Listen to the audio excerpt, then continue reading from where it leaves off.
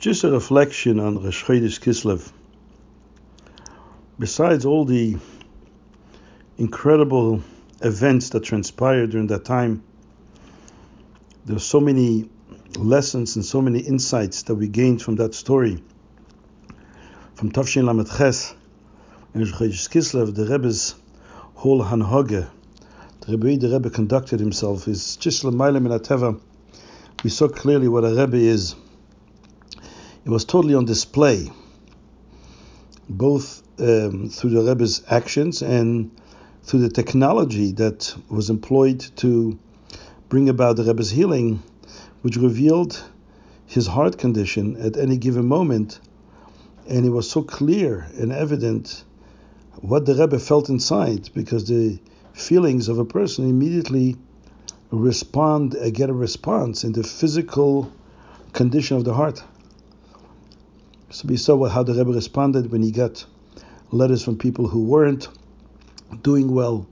Immediate deterioration of his heart condition was seen on the screen. People that he never met, but they just reported to him that they needed help. And when somebody wrote the Rebbe a letter reporting happily that things are improving, you saw immediately a natural condition of improvement in the heart. So these are incredible things that we never had access to before, to see the Rebbe's inner world, at least as much as possible. We could never get to the Rebbe's inner world, but at least we saw glimpses of what the Rebbe felt. And the way the Rebbe conducted himself during the first night on Shmini Atzeres, those of us who were there saw the incredible Hanhage, the Rebbe's total control of his health, not taking orders from anyone, not even doctors. It's totally in Hashem's hands, and when you connect it to Hashem, you dictate the outcome. As we mentioned already before in previous posts, that the previous Rebbe mentions that Rabbeim and Tzaddikim are in charge of their own destiny, their physical destiny too. If they get sick or the Alter Rebbe went to prison, it's only by their own consent. The Eibishter would not bring about an unfortunate event on their lives. It would not impose it on them unless they themselves agreed to it. Which I've already pointed out that many people are wondering what kind of a radical idea, what kind of wild concept this is. But I already mentioned that it's in the Chumash, and the Orach Chaim HaKodesh talks about it. When Hashem says to Moshe, Alei el har Nevoi umus, go up to the mountain of Nevoi and die. Orach Chaim HaKodesh says, what does that mean? Die is a command. How do you command someone to die? What is the person supposed to do? It's life and death is in Hashem's hands. How do you tell a person, go do something, die? He says, no, the meaning is that for tzaddikim, Hashem asks their permission, their consent that they should die. Hashem is asking Moshe, please consent to die. So it's clearly that vote is already in earlier sources. But by the Rebbe, of course, we believe that it's the same thing with the Rebbe. The Rebbe did it. The Rebbe agreed, and he knew, and he was in control. He was in charge. And we saw this openly in this a display of l'mayla min hateva hanhage, a life that doesn't pay attention and doesn't pay tribute to the natural order. And so, so that's one of them. But one of the things, as I said, if the Rebbe, the previous Rebbe says that the Alter Rebbe agreed to go to prison because he wanted to see the Avas Reim of Hasidim. It says in the Sikha the Frierdiker Rebbe that the Frierdiker Rebbe said the Alter Rebbe wanted to see the love the Hasidim have for each other. That's something that, in other words, when the Alter Rebbe was in prison, we saw suddenly an incredible outpouring of love. Chassidim united behind the Alter Rebbe, and the passion and the love for each other soared and surged on an all-time high. And that's what the Alter Rebbe wanted to see. And what we saw in Rosh Chodesh Kislev is the outpouring of love Chassidim to the Rebbe, so much so that the Rebbetzin said, I didn't know Chassidim loved my husband so much.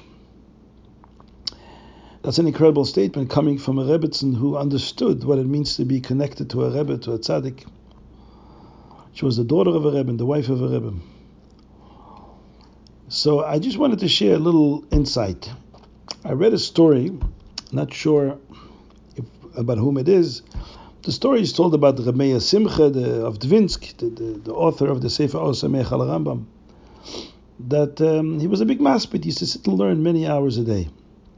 There was a young man in the community that wanted to see how Rameya Simcha learns. He wanted to, sneak up on him and see. He wanted to watch this phenomena. They said that he can sit and learn for many, many hours straight without noticing his surroundings. So he snuck into the room where Rameya Simcha usually studies every day, and he hid in a closet. And Rameya Simcha came in that morning to learn. He sat down and studied, and this young man who was hiding, here's Rameya Simcha learning loud every word he pronounced. When he had a question, he said the question loud. He asked himself the question, how could the Gemara say this? Then he came to Rashi, and he argued with Rashi. Then he came to Tosfos, he argued with Tosfos, until he came to an impasse. He had a question on Tosfos, and then tried to resolve it, but then rebutted that resolve as well, and he was left with the question, and didn't have a resolution. He was left without any resolution to the question. So Rameya Simcha stopped, got up from the table, went to a corner and started davening loud to Hashem. And he pleaded with Hashem to give him ahavas Hashem, love for Hashem. And after he finished davening, he went back to learn. This young man was really burning up with surprise and curiosity. If Rameya Simcha couldn't understand the Tosfos, I would have expected him to go and daven to Hashem to give him wisdom and the seichel, the insight of what Tosfos meant. But instead, Rameya Simcha asked for ahavas Hashem. He wanted to love Hashem more. And because he was so curious, he decided to expose himself in front of Rameya Simcha. And of course, he owed him a big apology for sneaking up on him, doing this, hiding in his room. And he went to Rameya Simcha and said, Rebbe, can you explain to me, what were you praying about? You're middle of a Tosfos. You should have asked for wisdom. Rameya Simcha says, listen, what is Gemara? Gemara is understanding Hashem's will. What does Hashem really want from us?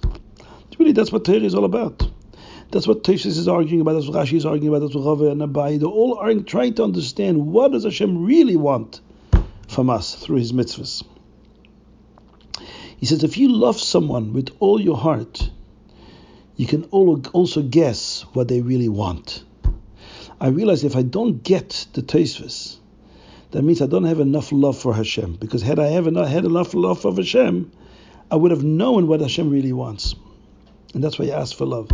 I think, a lot of people are wondering today, when the Rebbe was around, you could ask and send a note. You have a question, you have a situation that you can't resolve. You want the Rebbe's guidance. And now you can't do that. So you can go to the oil. But here is another alternative way to understand the situation today. If we have truly love for the Rebbe, we appreciate what the Rebbe has done for us, his unbounded love for us, and we in return reciprocate that with our love for him, then we should naturally be able, intuitively, to understand what the Rebbe would have told us, what the Rebbe really wants. You don't have to guess. Just a thought.